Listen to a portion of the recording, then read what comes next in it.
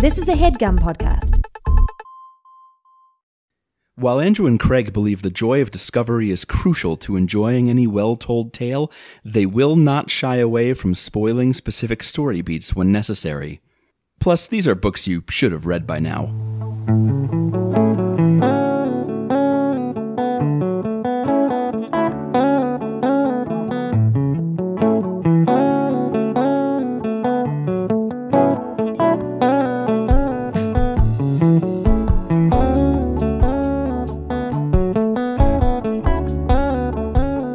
Welcome to Overdue. It's a podcast about the books you've been meaning to read. My name is Craig. My name is Andrew, age 36. My name is Craig, age 36. Huh. Oh yeah, we're in the equinox where we're both the same age for like a month. By the time this comes out, you will have moved ahead again. Mm-hmm. Yep. That's because I'm like a shark. I can't stay still. I gotta keep aging. I can never stop. I neglected to be a braggart for the 5 days when I am 2 years older than Laura. Mm-hmm. I missed my window. I was so distracted. That's too bad. Yeah, I mean, she's got stuff going on. It's probably good. It's probably fine that I didn't, shove that in her face for what it's worth. We have Someone guest. else is here on the call. Hello. Also. Yes. Hello. It's me. It's you. If they looked at the episode title, they know your name, but could you say it so that they don't confuse anyone's voices? Yes. Hello, my name is Kathryn VanArendonk. Yeah. I believe it or not, while you were saying what your age was, could not figure out my own age. I have to think about it. I'm pretty sure it's 37, but I'm honestly iffy about that. That's fine. And I then did a little mental math, and it checks out, I think. But I am so excited to be here because I love these books. Love them. Great. Well, we love books in general, but we will afford you this hour or so to be in love with a specific series of books. Thank you. Thank you. Each week on the pod, one or many of us read a book. We broke that rule a little bit. All of us read the book this time. And then we talk about it, and then the listeners get to hear about it. Kathryn, you were doing us a solid and being willing to come on for a guest ep in November, and you and I went back and forth a little bit on what we might want to talk about since it was my paternity leave, and then you were like, what if I read Ramona Quimby? So we're going to talk about Ramona Quimby, age 8 by Beverly Cleary. Mm-hmm. Why that book, and then Andrew can tell us a little bit more about Miss Cleary. Great. So I know for paternity leave episodes that you guys have done in the past, and for episodes that I have done for previous, we're having babies. We pick, and you guys have been talking about books that are about parenting, right? But they're many of them are very specifically how to be a dad, how to raise kids. I think I talked about Siblings Without Rivalry before, that tend to be more like the nonfiction guides to parenting or to some aspect of childhood. And so I was looking at at the options, and I really like another book by the same author of Siblings Without Rivalry that's called How to Talk So Kids Can Listen, and Listen So Kids Can Talk. And so I was thinking about, maybe doing that one. And then as I was thinking about what I, as a parent, am really focused on and really value, and the kinds of books that I find most deeply meaningful to how I try to be a better parent, they are not those books. Mm-hmm. They are Ramona. Ramona is really bang in the center of my whole I cannot say that they're models for how to be parents, right? Mm-hmm. Ramona is not a Bluey situation where you're watching it and you're thinking if only I could be exactly like those parents. But it is something that I think is much more true to how life actually feels than Bluey is, honestly, most of the time, particularly as your kids start to get enough older that they are aware of themselves as human beings. Mm-hmm. And the emotional complexity of it on both the kid and parent side, I think, is really fascinating. And so for me, if we're going to talk about parenting, like we're talking about Ramona, that's like one of the canon texts. Okay. And I had read a bunch of Ramona books as a kid, but I'd never come back to one as an adult or as a parent. And let me tell you, this one really gets you. Oh God. Well, as a they parent, all really get you. They already really get you. Because you do, Bluey's an interesting touchstone. And partly because I will talk about Bluey to literally anyone who will listen, and sometimes even to people who won't listen. Yeah. But it's also, it is like Bluey in that you get occasionally a little tiny unvarnished glimpse into what the parents are worried about or doing or saying. And that gives you more insight into the family dynamic. And it also gives, while you are reading about Ramona's mischief, you can also like the parents are also real people and they're having their own real lives that are happening just off screen somewhere. Yeah. And it's great. Yeah. I've never read a Ramona book. I don't know how this happened. Like, I was too busy reading Star Wars books, I guess. I honestly think that's what I was reading. Matt Christopher books, and I then went right into Star Wars books. And Jack I don't know. Porkins, age 8. I don't know how it happened. Over here. Like Boba Fett, age 8. God, it's coming soon to Disney Plus. But it's on Tatooine. And I read, I read the My Side of the Mountain books, and it wasn't like I was not reading at this age where I would have discovered these. I just don't know how it happened, but I had a great read. Yeah. So I'm very grateful for this opportunity. What you maybe needed was a public school without enough money to update its book collection, and so you still needed to be reading stuff that came out in like the 70s and 80s as a child in the 90s. That's part of it. I mean, I think the other thing is, for me, these were books that were read to me as a child. And they are crucial read aloud books. I want to plug my own work, I guess. I wrote an obituary of its author, Beverly Cleary, right after she died. And I wrote in that piece about remembering my mom reading these books to me and now reading them to my kids.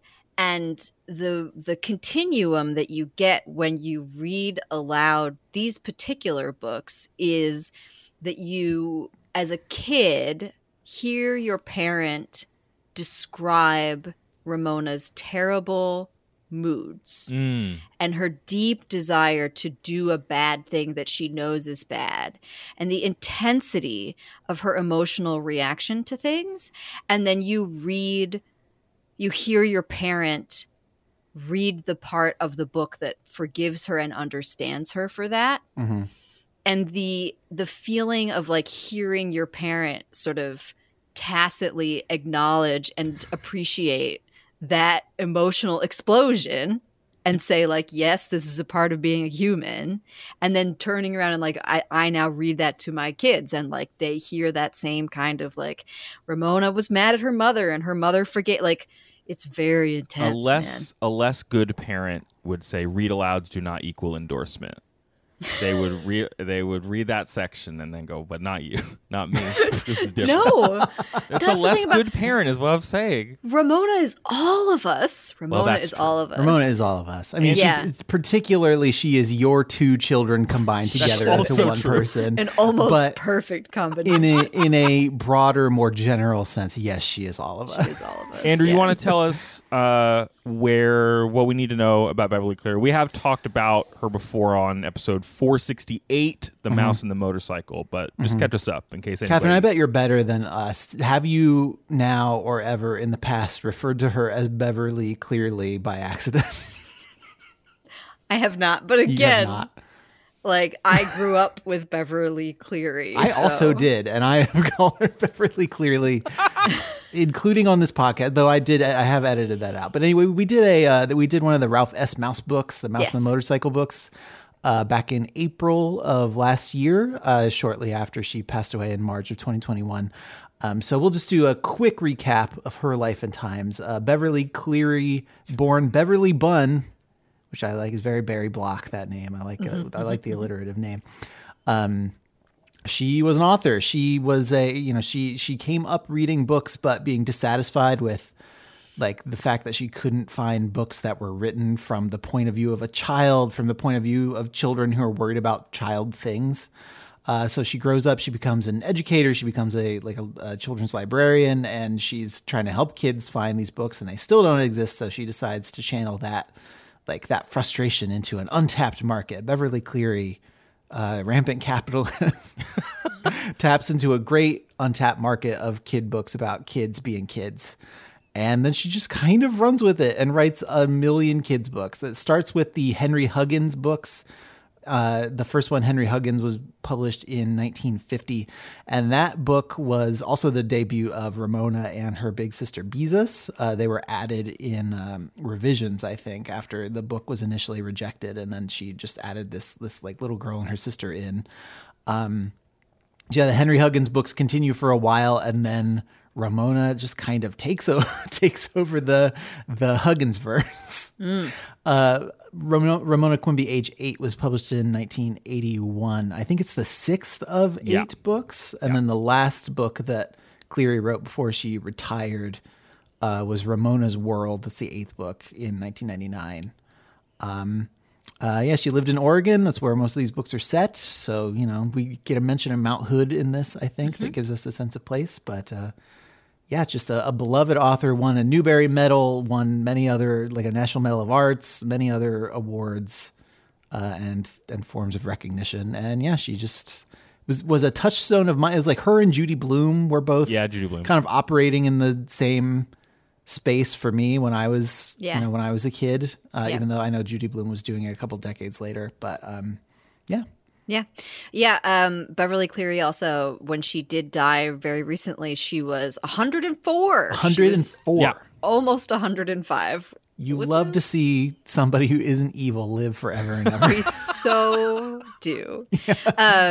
One of the reasons I also wanted, because I knew you guys had talked about one of the Mouse and the Motorcycle books, and I love those two, but they, to me, they are operate not in a different space. They're a different mode. Different it's style not of here's Ramona and her like little leprechaun friend or whatever. They're not the kind of book that, like, when I think of her as like a literary genius, which I truly believe that she is, they are because of the kinds of depictions of childhood that she does in the Ramona books in particular. I have gone back and also read the Henry Huggins.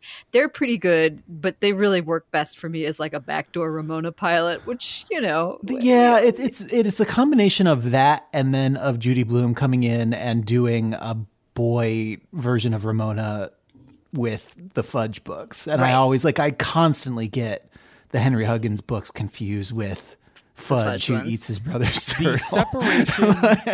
The separation between Ramona and the Mouse books, Andrew, it reminds me of when we were talking about Graham Greene and his entertainments versus his novels. Like there are not to say that these books are serious, but these books, I think I get that read that you're giving, Kathryn, of like these have a little more meat. And the other ones are like just adventures, maybe. Yeah, you do a romp sometimes. We all love a romp, but like nobody's reading the Mouse books and being like, "Whoa, I have to reflect on my childhood now."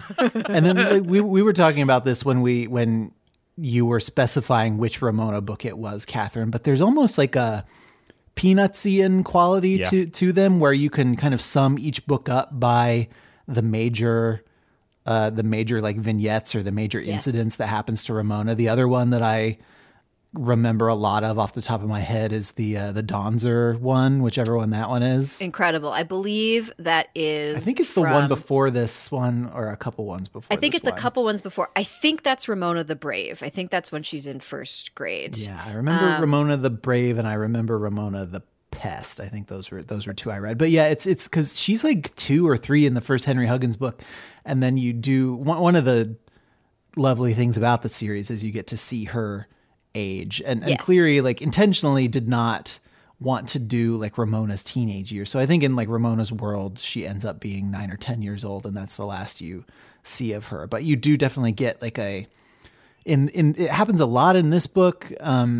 You get a growing sense of her, like her sense of her own like responsibility and her sense of her place in the family and her desire to be, you know, like a big person, a grown-up person, a responsible person, which is very that age to me. Is like you are still a kid, but you are becoming more aware of this other grown-up world that exists like on your periphery and wanting to be more a part of it. And that's something that I think this captures really great. Yeah. So the first book is Ramona the Pest. She's a kindergartner there. By Ramona the Brave, she's in first grade. I think Ramona the Brave has one of my favorite early Ramona anger moments. She gets really, really, really upset. And there's a quote from Ramona the Brave. There's this part where she's like, I'm going to say a bad word. And her parents then wait. And then she just yells, guts, guts, guts, guts. Yes, I remember that.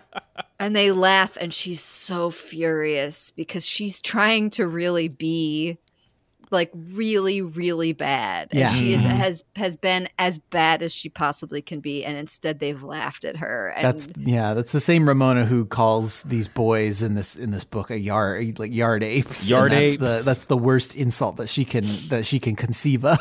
Yes.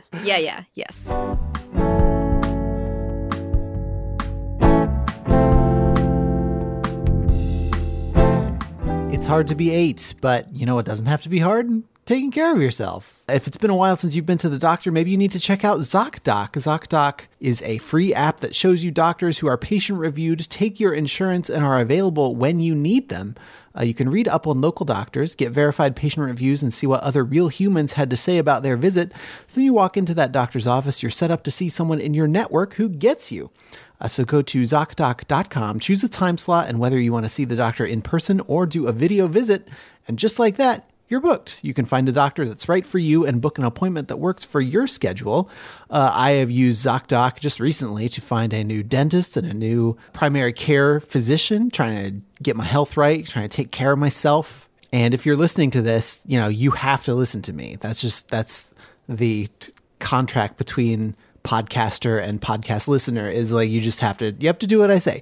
So go to ZocDoc.com/overdue and download the ZocDoc app for free. Then start your search for a top-rated doctor today. Many are available within 24 hours. That's ZocDoc.com/overdue, ZocDoc.com/overdue.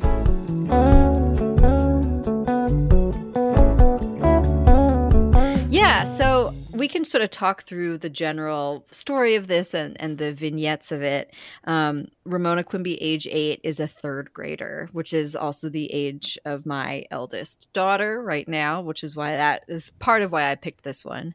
And so it begins, as most of the Ramona books do, with like, it's a new school year. She's going to you're always worried about who your teacher is going to be. She's increasingly able to articulate the possibility to herself that like her teacher might not like her and like how much of a problem that actually is for her life, which is also such a childhood thing. And my God, then you're stuck with this person for a year and they just decide everything about your whole world for a year. What is the thing that she mentions that really catches her ear at the beginning of class? And we should make sure we double back and like do a setup of where the family is too. Yeah.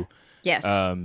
But the style, there's something like turn the chair around and be cool about Mrs. Whaley in this book, where she refers to them as you guys early. Yeah.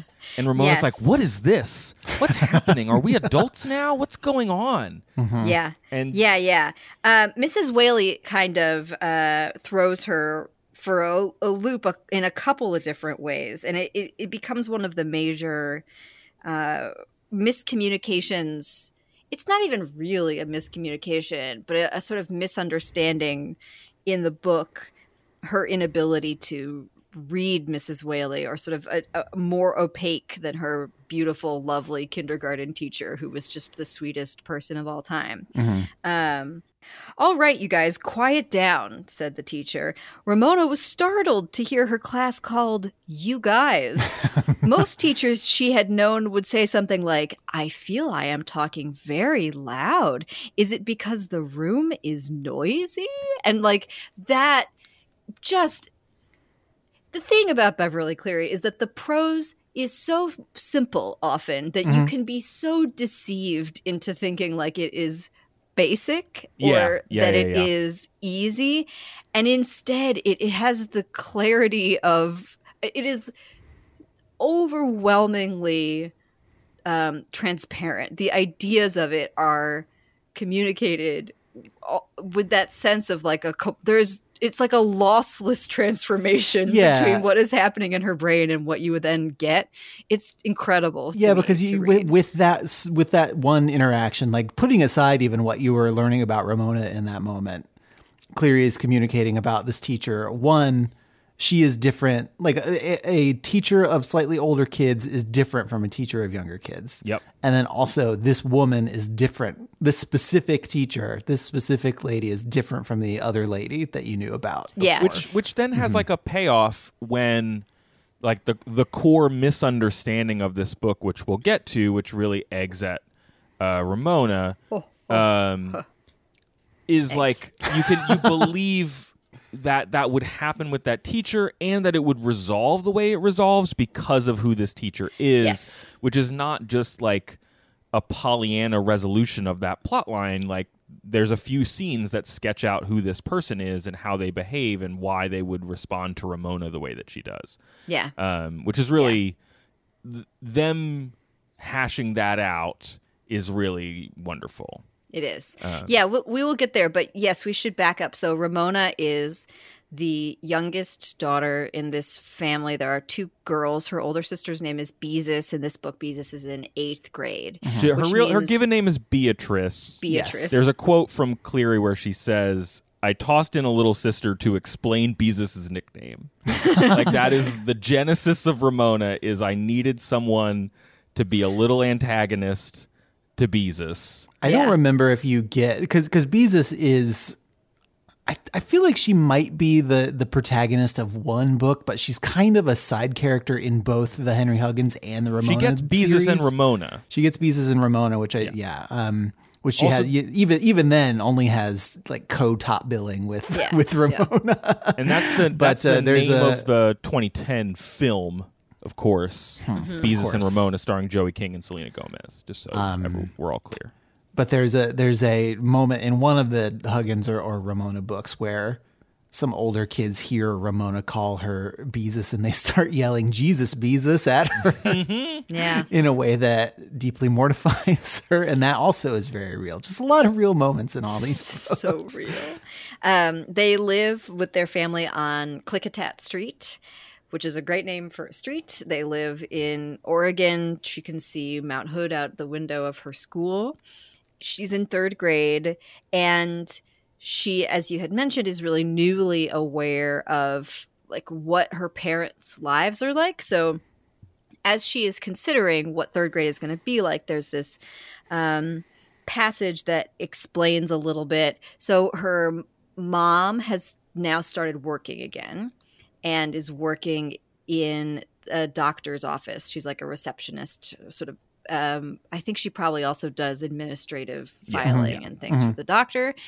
And part of the reason her mom has gone back to work is because her father has been working in a grocery store and it wants to now quit that job and go back to school so that he can be a teacher. And so he is taking classes some of the time, and he is also then picking up shifts in the frozen food storage of the grocery chain. Of the name brand ShopRite, which I was surprised by Beverly Cleary.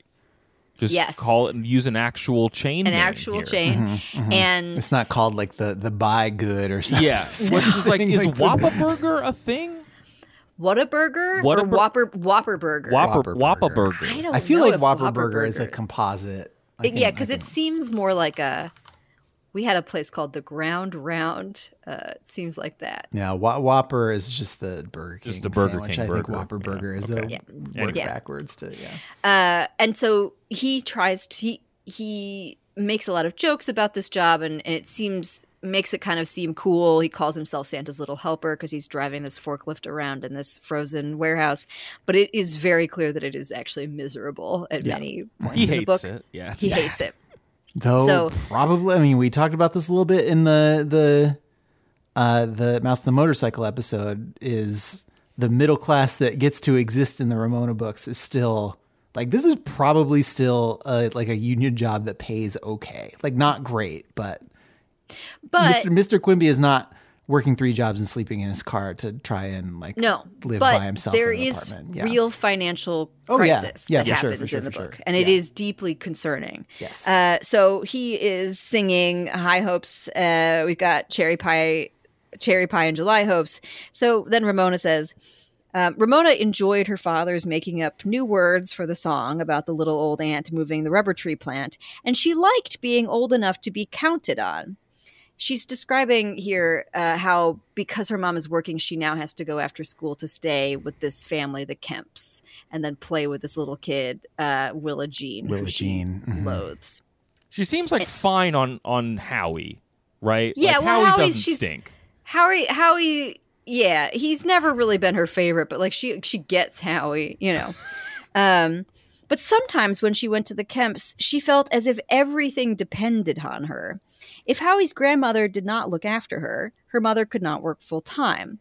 If her mother did not work full time, her father could not go to school. If her father did not go to school, he might have to go back to being a checker, the work that made him tired and cross. So she has this sudden, this burden of, I have to get along with Willa Jean. And it is not just for amorphous kid good behavior reasons. Yeah. It's because the financial future of my family is dependent on my ability to get along with this incredibly obnoxious kindergartner. Yeah. Who she probably honestly finds obnoxious partly because she is a little too Ramona-y. Yeah. 100%. Well, and this raises the stakes for her of school being a good time that is exciting to her because she has this other stress, she has this other worry.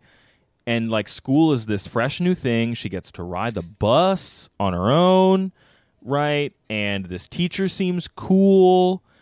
She's also excited that Beezus is now in junior highs, and none of the teachers at her new school will know that she's Beezus' little sister. Is that something that neither of you experienced that? No. Phenomenon? I heard secondhand about my siblings occasionally experiencing that because I am now as ever a hard act to follow. Same. Huge same. It was interesting. I am just young enough relative to my older sisters that there wasn't. I never really had any teachers that knew them, or it had been 5 or 6 years since they'd encountered one of my sisters. There was enough teacher turnover, I suppose. Yeah. But this is a very real feeling of Oh yeah. I mean, my younger sister is only 3.5 years younger than I am, so we definitely had overlap, and she, I know, had to live with that, and I can't imagine it was her favorite thing all the time. Yeah. But I mean, I'm not gonna dim my light so that she doesn't have to put up with that. Never ask you to dim your light, Andrew. I'm just saying. I'm just getting out in front of some things. But there are also these. I mean, unfortunately, we can't talk about every individual little great moment in this. But there are some just that. So that thing about her liking being depended on, and her sense of this, her, in her own small way, being foundational to her family's success. That is a major theme of the book. But then you also get just these little moments that you never really follow up on specifically, but that still go so far toward not only building character, but also, if you're reading the series, in an ongoing way, developing your sense of Ramona as a person who is growing up. And there's this little, it's talking about the Santa's little helper thing with her dad. And how he wants to be an art teacher.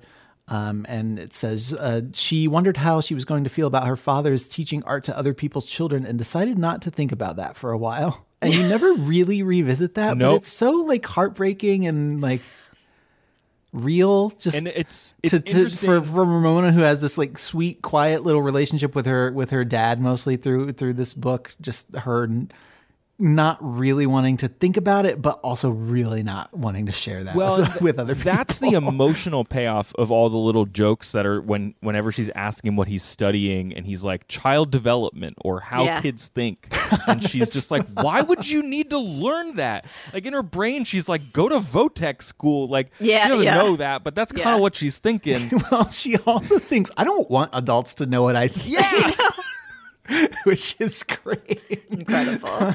Yeah. And then there's also like it's wrapped up in the scene later with the nuisance stuff, but there's also the little things, Andrew, that are like she hears teachers talking about kids when she's like in the waiting room of the principal's office. Just like it's all of those, it's those little things that create a real demonstrate Cleary's knowledge of like what kids are living through. Yeah. But also are very specific to Ramona's experience. So then it just becomes this like several book-long tapestry of a person, which is really Ramona cool. almost ran into Mr. Whitman, the principal, which would have upset her even more. He was someone Ramona always tried to avoid ever since Beezus had told her that the way to remember how to spell the kind of principal who is the principal of a school was to remember the word ended in P-A-L, not P-L-E, because the principal was her pal. Ramona did not want the principal to be her pal. She wanted him to mind his own business, aloof and important in his office. And that's just perfect. That's why Ramona is so great. Like that's why she's so memorable as a person. She's so good. Yeah, we've talked probably enough about Willa Jean as we need to. She just sucks after school. But I do need to read. I have been reading this book out loud to my kids because I knew we were going to be talking about it, and I was sort of curious, like the parts that they were going to react to. And the part that gets the biggest laugh in my house is a Willa Jean part. Willa Jean's grandmother says, "Sweetheart, don't forget Bruce is coming over to play in a few minutes." Oh boy. "Bruce who?" asked Ramona, hoping Willa Jean and Bruce would play together and leave her alone to read. "Bruce who doesn't wee-wee in the sandbox," was Willa Jean's prompt answer. "Willa Jean," Mrs. Kemp was shocked. "What a thing to say about your little friend." Ramona was not shocked. She understood that there must be a second Bruce at Willa Jean's nursery school, a Bruce who did wee-wee in the sandbox. This brought the house down, but it's the second part that Claire lost her mind. Oh, yeah. So Bruce knocks on the door. Willa Jean ran to let him in and introduced him as Ramona explained. "This is Bruce, who doesn't wee-wee in the sandbox." Bruce looked pleased with himself. Mrs. Kemp felt the need to apologize for her granddaughter. "Willa Jean doesn't mean what she says." "But I don't wee-wee in the sandbox," said Bruce. "I wee-wee in the—" "Never mind, Bruce," said Mrs. Kemp. And they just, it took me 10 minutes to get them back after I wee-wee in the, and then the grown-ups cut in. And that scene is fun because it has one of my favorite bits of art in the book, where Ramona deploys sustained silent reading, aka drop everything and read, to get out of playing with Bruce and Willa Jean. And it works. Later it doesn't work, but it does work that one time, and she looks so cool. That's basically what parenting is just like developing ever more elaborate ruses to get free time to yourself to read a dang book. Yeah. Should we talk about the hard-boiled egg fad? One of the greatest chapter titles I've ever read. Yes.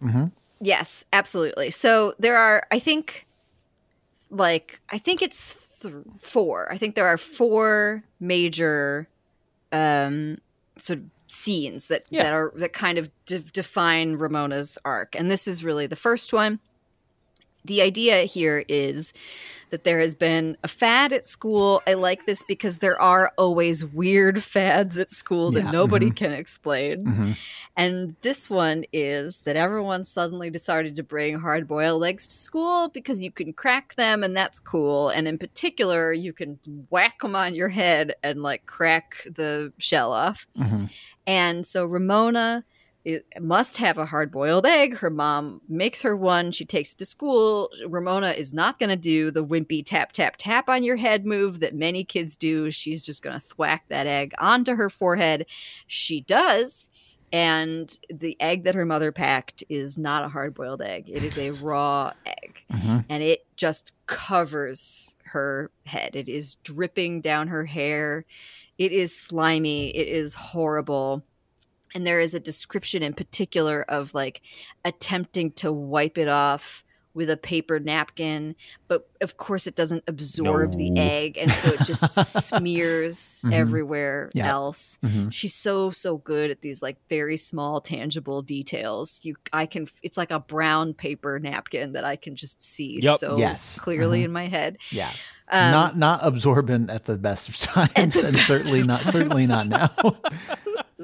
Certainly not like viscous egg. No. And then she gets sent to the office, and it's this very specific elementary school experience where you go to the office not because you're in trouble, but because something strange happened. Something's gone awry. And it's like it's kind of mortifying, and you don't know what's going to happen to you. I just need to give a Nobel Prize to Mrs. Larson here, who, when she's taking care, Ramona nodded, grateful to Mrs. Larson for behaving as if eggy third graders walked into her office every day. Like, Mrs. Larson is just there to treat every kid like they are. Mrs. Larson's a real Mrs. one. Larson's a trooper, yeah. Like, they're just what is supposed to happen, which is just so wonderful. Yeah. I love her. So you have this trauma, obviously, of like the embarrassment of the egg, and you have to go to the office, and it just is terrible. Miss Larson has to like wash your hair out in the sink, and that's terrible. Yes. So she's sitting there waiting for her hair to like dry off a little bit, and then we get the real trauma of this incident, which is that she's sitting in this back nurse's room, and she could hear all the teachers talking, which is of course the most fascinating thing of all time. And her teacher comes in. Here are the tests I was supposed to hand in. Sorry, I'm late. Then Mrs. Whaley said, I hear my little show-off came in with egg in her hair. She laughed and added, what a nuisance. Ramona was so stunned, she did not try to hear Mrs. Larson's answer. Show-off. Nuisance. Did Mrs. Whaley think she'd broken a raw egg into her hair on purpose to show off and to be called a nuisance by her teacher when she was not a nuisance? Or was she? Ramona did not mean to break an egg in her hair. Her mother was to blame. Did this accident make her a nuisance? And so this lives in her soul. Third grade is spoiled forever, she says at one point.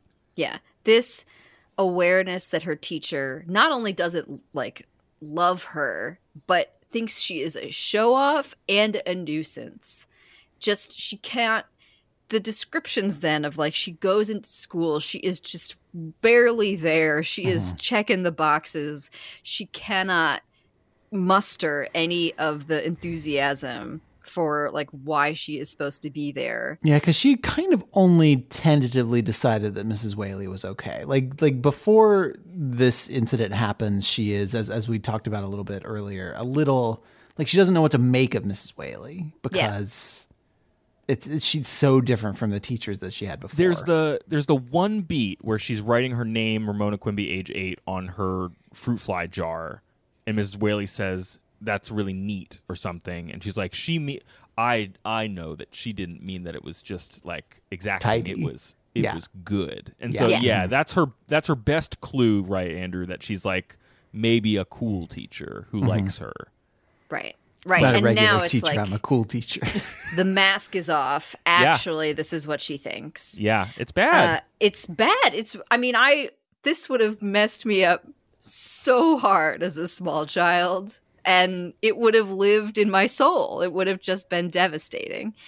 And so she can't really bounce back. Like her classroom friend / nemesis, Danny, who she names Yard Ape, is the one who ends up sort of walking her back to the classroom after that. And he says something like, don't let old Whaley get you down. And she's like very enamored of the fact that he calls her old Whaley. And like, that's how she at least finishes the day. But it's really bad. So she has this whole experience. And part of how she processes that emotionally is this intense anger at her mother for having put her in this position in the first place. So she is just incredibly angry with her. And then you have this scene over the weekend. Beezus has spent the sleepover night at her friend's house the previous night. So she is just a wreck now. I like Beezus's plot in this book is like Beezus will go to these sleepovers and like have a fine time, but then it kind of wrecks her. It does. And then she's mean to people. And it's just like, Beezus, just like, don't party so hard. Beezus. Just don't party so hard. But it's, you know how it is at those group sleepovers? Like, it's, you don't sleep till everybody sleeps. Yep. Yeah. That if you go to sleep before everybody else, that's a recipe for getting your hand put in a bowl of water, my dude. Yep. Well, and having your socks frozen. Yeah, or your there's underwear. so much fiction about how sleepovers rule, and there's so few fictional scenes about how afterwards you're a disaster and you hate everything. The realism of that is so moving to me. Although tonight, my 5-year-old Alice said, "I like to sleep in because it does your body good." And Alice. So I was when reading about Ramona's white hot rage at her mother for messing up this egg situation, and it might be because you recounted this tale so recently on Twitter.com, but I could only think of when you failed so hard at dropping Claire off at her first day of kindergarten you made her late, and I can only imagine that she was similarly mortified, similarly full of rage. Yes. Yep. So the next scene that happens with the family is that like they're all having this terrible kind of angsty weekend. They eat some tongue for dinner, which is like kind of the running we didn't buy the good meat plot because they're stretched for money. And then the girls are prompted to make dinner on Sunday. And it's wrapped up in all of these, like, how are we going to make the family feel good? But also the girls get to have a food prep caper at the same time. Yes, right. And there are these background portraits of marriage that are really lovely and very moving, where you can feel the tension wax and wane between Mr. and Mrs. Quimby.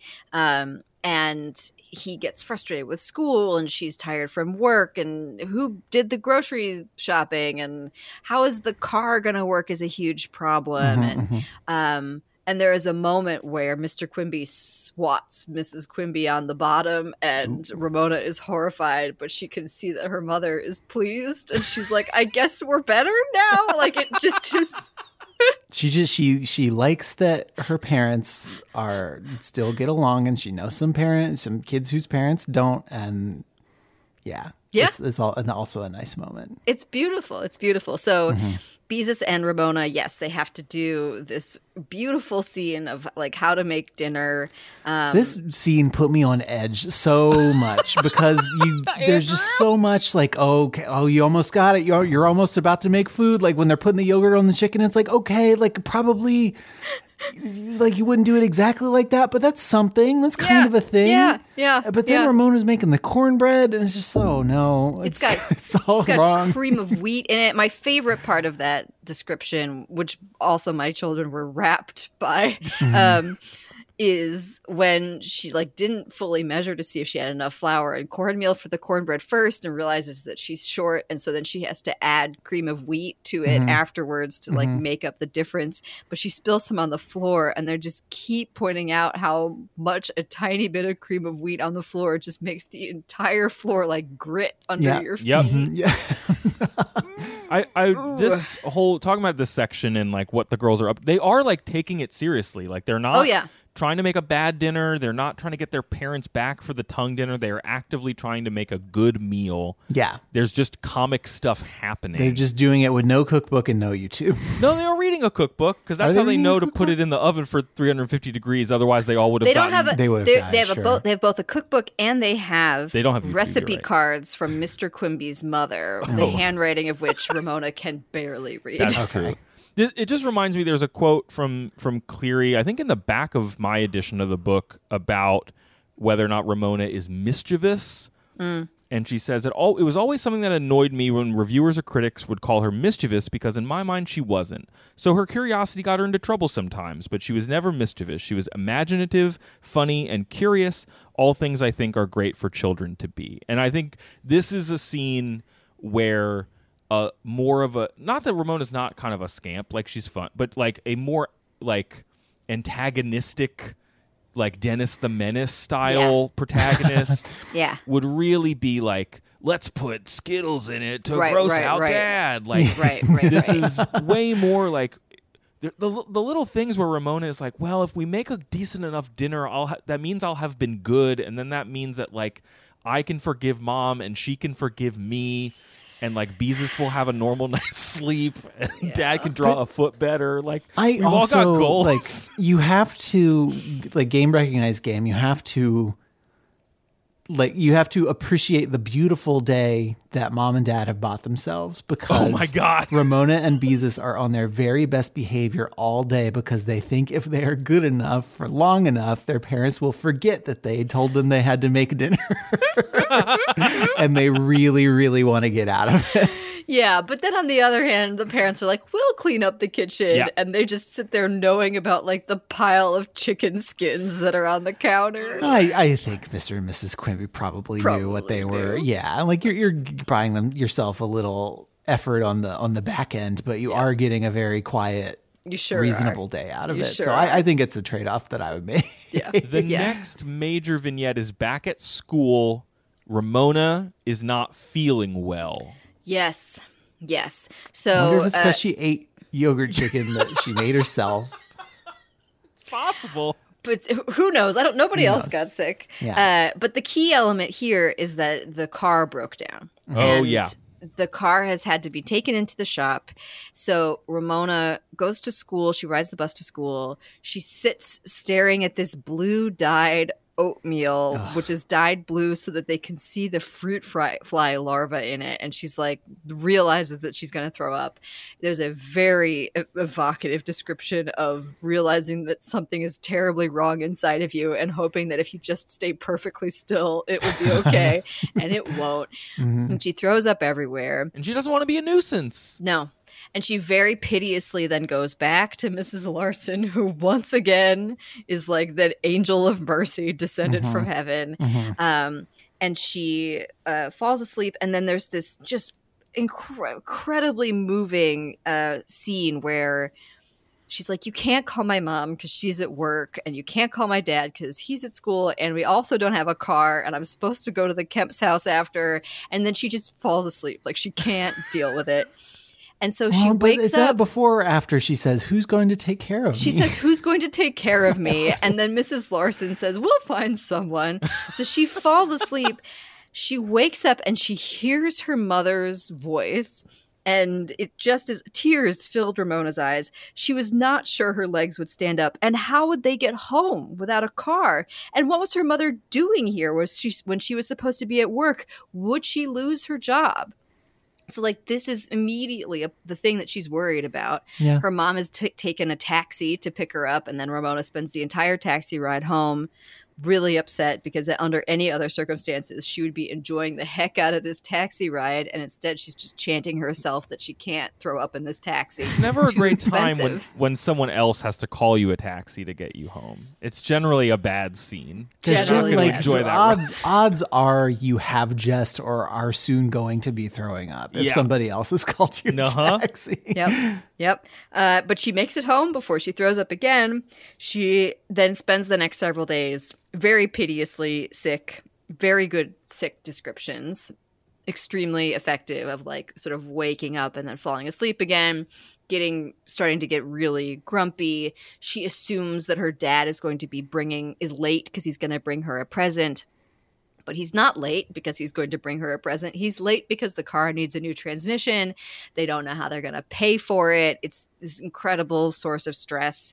They drop off a classmate of hers who seems like not her closest friend. No. Drops off these very carefully written cursive letters from all of her friends at school that are like, "Dear Ramona, I hope you get well." And she thinks about how she feels like the one from Mrs. Whaley is probably not honest because she's clearly lying about the fact that she actually likes Ramona and hopes she gets better. Beezus is like, they all just copied it down from the blackboard anyway. Yeah. Whatever. Yes. But there is one from Yard Ape, which says, "Dear Superfoot, get well or I will eat your eraser." Ramona smiled because his letter showed he liked her. Yeah. Yeah. I have very fond memories of, there was a time in middle school where I was out for a death in the family. And like, I can remember clear as day the phone call I had with my friend Steve, where he just like he called me and told me about a stupid thing that another kid did, as if it was just like, hey, just wanted to let you know here's some stuff that you Here's what you're missing. Yeah. And it was just like, that was he was a real dude in that moment. It was pretty great. What a pal. He was my yard ape. Yeah. That's nice. Get yourself a yard ape. Yeah. That's what I Everyone have to needs say. one. But eventually she has to face up and go back to school and deal with the Mrs. Whaley thing. It really has to be resolved. And so they find book report. She does this incredible book report. She's been told that she's supposed to sell the book. And then Beezus also has this great description. She's like, all the kids are just going to end with like, if you want to find out what's next, read the book. And like, oh my God. It's good that she's got Beezus to give her the inside scoop, because Yes. it really helps her Right. avoid yeah. a pitfall. that I Really think she does. was- yeah. And Beezus is also like, one of the kids is going to say, if you don't read the book, I'll punch you. And Ramona's like, that's Yard Ape for you. Yard Ape, That's yeah. going to be him. Well, and Ramona also had like some transformative commercial watching experiences while she was ill. So now she's Also, like, real commercials. Yes. Yes. Like the ShopRite thing. Like the Yeah. I can't believe I ate the whole thing guy was a real guy. Yeah. Yep. And the cat, And he was the source of cat many with the back yearbook and forth. The cat with the back and forth dancing. Also Yes. very memorable. She didn't mention the products no. in the book, I don't think, which means that the ads didn't do their intended thing, but they did. No. Although she They were does say memorable. Wells Fargo wagon a couple Well, times. So, yes. yeah. It's coming down. Well, Coming we down. talked about Beverly Cleary being a giant capitalist before, and Yeah, this that's is just So she puts Ramona together drank this, an ice cold Coke as she waited for her mom to come pick her up I'm from just- school. She puts together this little commercial for this book, The Left Behind Cat, and it's got like her friends performing in cat costumes. It really owns. I'm just looking back at how many activities I did in school that were like, instead of a serious assignment, make it a commercial. And I don't know how I feel about that in retrospect. Just like, be a businessman, Yeah. child. Be Yeah. an ad exec. Sell it. Even Miss Whaley winds up being like, I don't know if that was the best assignment. I know. Well, She likes this project. She was She just like, does. I don't know about. There's maybe so this many is a great bad things idea. about it, though, because Ramona can't remember what she was going to say Yep. at the end of the commercial. So instead, she has to say, like, I can't believe I read the whole thing. And Mrs. Whaley laughs really hard. But then one of the questions Mrs. Whaley asks afterwards is like, did you like the book? And Ramona's like, no. So boring. But that also is informed by her new understanding of advertising, is that they're Yeah. all just kind of lying about Yeah. like that cat didn't really walk forward and backward. Yeah. Nope. That guy probably didn't even eat that whole thing. Yeah. Yes. So Or if he did, he probably could believe it. then they really No. have this come to Beezus moment about Come to how Beezus moment. Shut up. That's the About- kind of stupid thing that I get to say on this podcast. I'm having fun. About the like nuisance thing and about how upset she is about this. How does that, Mrs. how do they break? Yeah, how does that conversation break open? Yeah. So first, she admits that she didn't like the book, and then Mrs. Whaley has this moment, which is so human, where she's like, I actually think that was a good way to end your report. Asking the class to sell books they don't really like isn't fair now that I think about it. I was only trying to make book reports a little livelier. Encouraged by this confession and still safe behind, she's still wearing this cat mask, which she feels safer behind. Ramona had the boldness to speak up. Mrs. Whaley, she said with her heart pounding, "You told Mrs. Larson that I'm a nuisance, and I don't think I am." Mrs. Whaley looked astonished. When did I say that? The day I got egg in my hair, said Ramona. You called me a show-off and said I was a nuisance. Mrs. Whaley frowned, thinking, why, Ramona, I can recall saying something about my little show-off, but I meant it affectionately, and I'm sure I never called you a nuisance. Yes, you did, insisted Ramona. You said I was a show-off, and then you said, what a nuisance. Ramona could never forget those words. Mrs. Whaley, who had looked worried, which I also love because you're like, she's thinking, oh, dang it, what did I say? Messed up. Oops. Smiled in relief. Oh, Ramona, you misunderstood, she said. I meant that trying to wash egg out of your hair was a nuisance for Mrs. Larson. I didn't mean that you personally were a nuisance. So Ramona feels a little better. And then she says, I wasn't showing off. I was just trying to crack an egg on my head like everyone else. And then here's my favorite part. This is a great line. Mrs. Whaley's smile was mischievous. Tell me, Ramona, she said, don't you ever try to show off? Ramona was embarrassed. Well, maybe. Sometimes a little, she admitted. And then she added positively, but I wasn't showing off that day. And it's like, you can imagine the version where it's like perfectly resolved, right? Yeah. Yeah. Where there's no mixture of feelings here. Yeah. Well, and it gives you a little, it's another opportunity to learn about Ramona, where it's like, it's not that she's a show-off only in Mrs. Whaley's eyes. It's like, no, she does like attention. That I was reading, and I won't like spend a lot of time quoting from it. There's a really good article on theartifice.com by, I don't have the author's name ahead of me, but it's about Ramona Quimby. It is like the legacy of Ramona Quimby. And it just talks about that attention factor. And like Ramona likes attention. Sometimes she gets negative attention, and then sometimes it's positive attention. And this is like a moment where, yeah, it could just be another thing that Mrs. Whaley takes back. But it is instead a thing where she gets to like see Ramona for who she is, tell Ramona she sees her for who she is, and Ramona then has to acknowledge that and like bond with a person about it. Yeah. It's really cool. It's really, it's so lovely. There is a sort of coda section of the book. They have another It's fine. They have another really terrible weekend, and then the dad is like, we're like, this weekend has been terrible. Let's go to a restaurant. Everyone is sort of astonished by the fact that they can go to a restaurant. A kindly old man ends up paying their bill. The thing that I like about it is that it could, again, it's the same, it's like a not quite as deft version of the Mrs. Whaley thing, where it could have just been like he pays the bill in the end. And instead, she does make sure to have this moment where it's like, there's not going to be a guy paying the bill tomorrow. Like days are going to continue to be hard. But right now in this one moment, it's pretty good. Yeah. Yeah, a real banger of a book, I personally feel. Andrew, how was your adult, a parent now, read? I mean, just all it was both the little moments between Mr. and Mrs. Quimby, which we talked about a little bit with like the smacking on the bottom and stuff. And then a little bit of Ramona thinking about her parents in a way that I can sort of I don't know if I thought about my parents in this exact way at the time, but I can definitely like identify with it now that they're getting a little bit older. It's like, there's a moment where the family is poking fun at Mr. Quimby for his hair thinning on top. And Ramona had two feelings about this conversation. She did not want her father's hair to grow thin or her mother's hair to grow gray.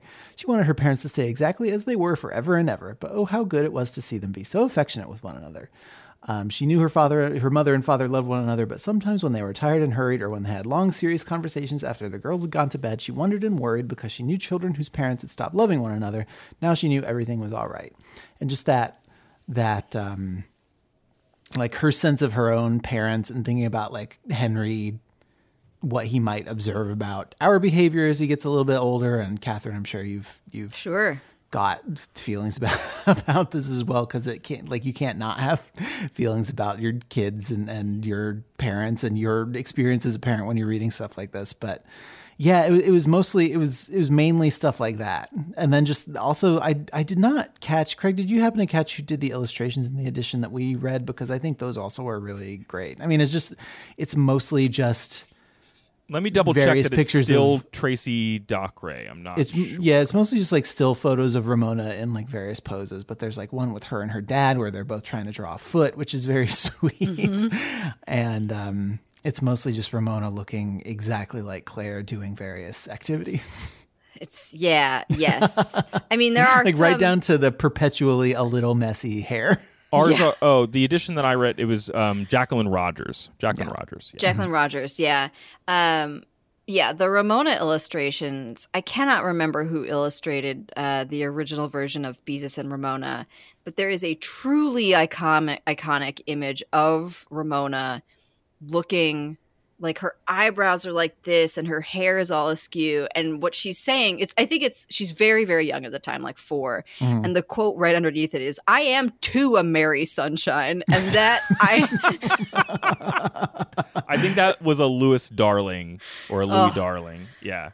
I mean, like on the, pantheon of American literature, it's that image, and I am too a merry sunshine. Yeah, this is a great book, and it was interesting to read it, having never read any of them. I felt like I was not missing a beat at all. That's like very successful kids book writing.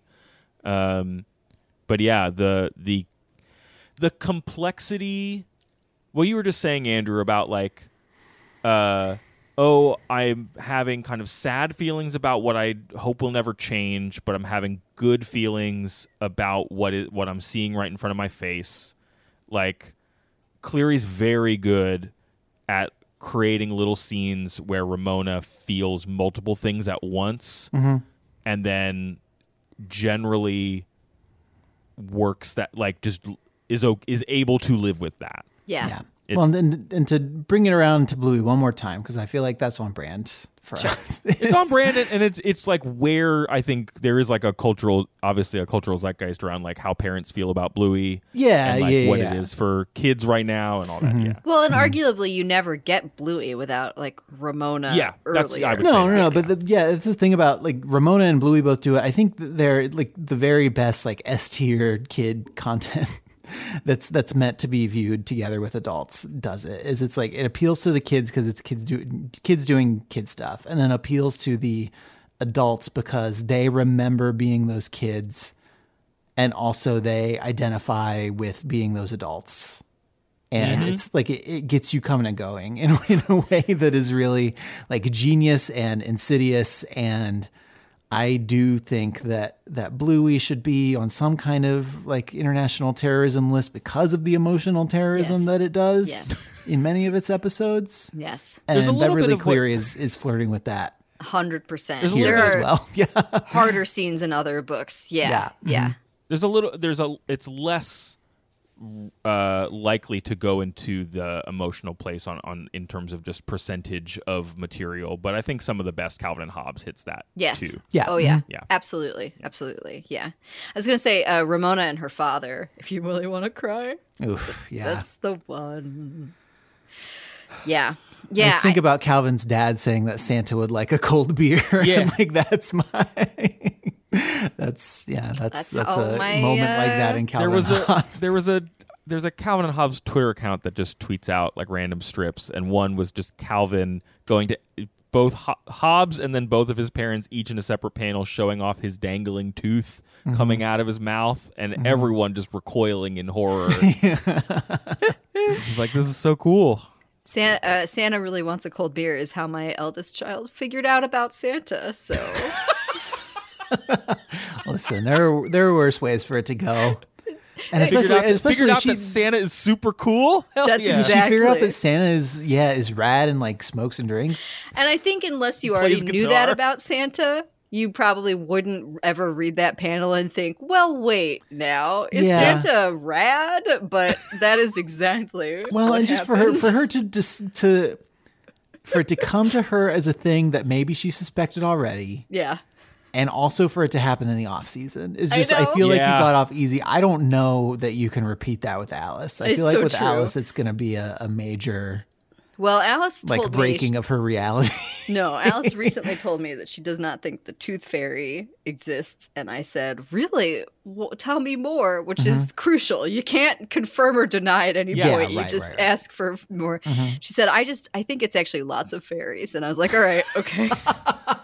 Okay, thank you. That one fairy couldn't do all of this, but No. like, she probably outsources. Yeah, One fairy had an idea, and now it's franchises. that's right. Yeah. So Kathryn- we'll see. Thank you so much for coming on the show, sharing your love of this book, sharing your thoughts on parenthood, and that play on words that you said about Beezus. Thank you for that. Thank you so much for having me. I'm so excited for this voyage that you are about to embark upon. Yeah, good luck, idiot. By the time this is on the feed, the ship will have sailed. The good We'll times have will be launched. rolling. That's Yeah. right. That's So- right. And it's going to be so good, and you're going to be such a good dad. And if I think about that too much, I will cry. So instead, Yeah. I'm just going to say, like, see you later, nerds. Yeah, that's why I said my thing, is because I can't, like, we have like 2 or 3 more podcasts to record this week. I can't be having emotions on all of them. I will just say, as 2 of my closest friends who are parents, I feel very grateful to know you and your children. And That's I nice. feel like I will benefit and my child will benefit from the parenting that you have already done. That's very nice. Yeah, you whatever. Fart noises, womp womp, Beezus Creasus. If you want to email us whatever words a teacher said to you in elementary school that you'll never forget, I'm very grateful for my 3rd grade teacher who told me my new glasses looked studious. Otherwise, I'd have a complex for the rest of my life. Studious. It was honestly the best thing I needed that day. I felt very insecure, and she told me that she used a word that rewarded my love of reading, and I've been Nice. okay about it ever since. Send us an email at overduepod@gmail.com. Hit us up on Facebook and Twitter at overduepod. We're probably updating our Instagram now too. That's also at overduepod. Our theme song is by Nick Larangis. Andrew, if folks want to know more about the show, where do they go? Overduepodcast.com is our internet website. Up there we have links to the books that we have read and the ones that we are going to read. We also have a Patreon project, patreon.com/overduepod. If you support the show there, you get bonus episodes early. You get access to our long read projects early. I think by this is like coming out in late November. So we will have mentioned our next long read project, Sand by Me, a long form examination of Neil Gaiman's Sandman series. Yep. We will also have wrapped up the Goosebumps series, so there should be main feed Goosebumps episodes. There'll be one more of those coming in December, which will be the bonus Goosebumps episode where Andrew and I talk about the 2015 film Goosebumps. We had a great time. Honestly, Kathryn, did you ever watch Detective Pikachu? I forget. I have not seen the Both- masterpiece. That Both is Detective Pikachu and Goosebumps honestly might be good watches with the girls because they Interesting. both whip. Yeah, they Well, both whip. But they're also My- family friendly. Yeah, Claire likes scary things and Alice hates them. So any Okay. Goosebumps related content is iffy, but Detective Pikachu could slap. Yeah. Goosebumps isn't too. It's scary in like a giant bug chases you down a roadway, not in like a jump scare kind of way. okay, So good to yeah, know. take that as Yeah. you will. But yeah, we'll have our December schedule up soon. We're going to be returning to recording episodes in real time again soon instead of banking them. So Yep. I think that's going to be a fun adventure for everybody. Yeah. But yeah, thanks so much everybody for listening. Craig, is there anything else? I don't think so. All right, everybody, until we get you next time, please try to be happy.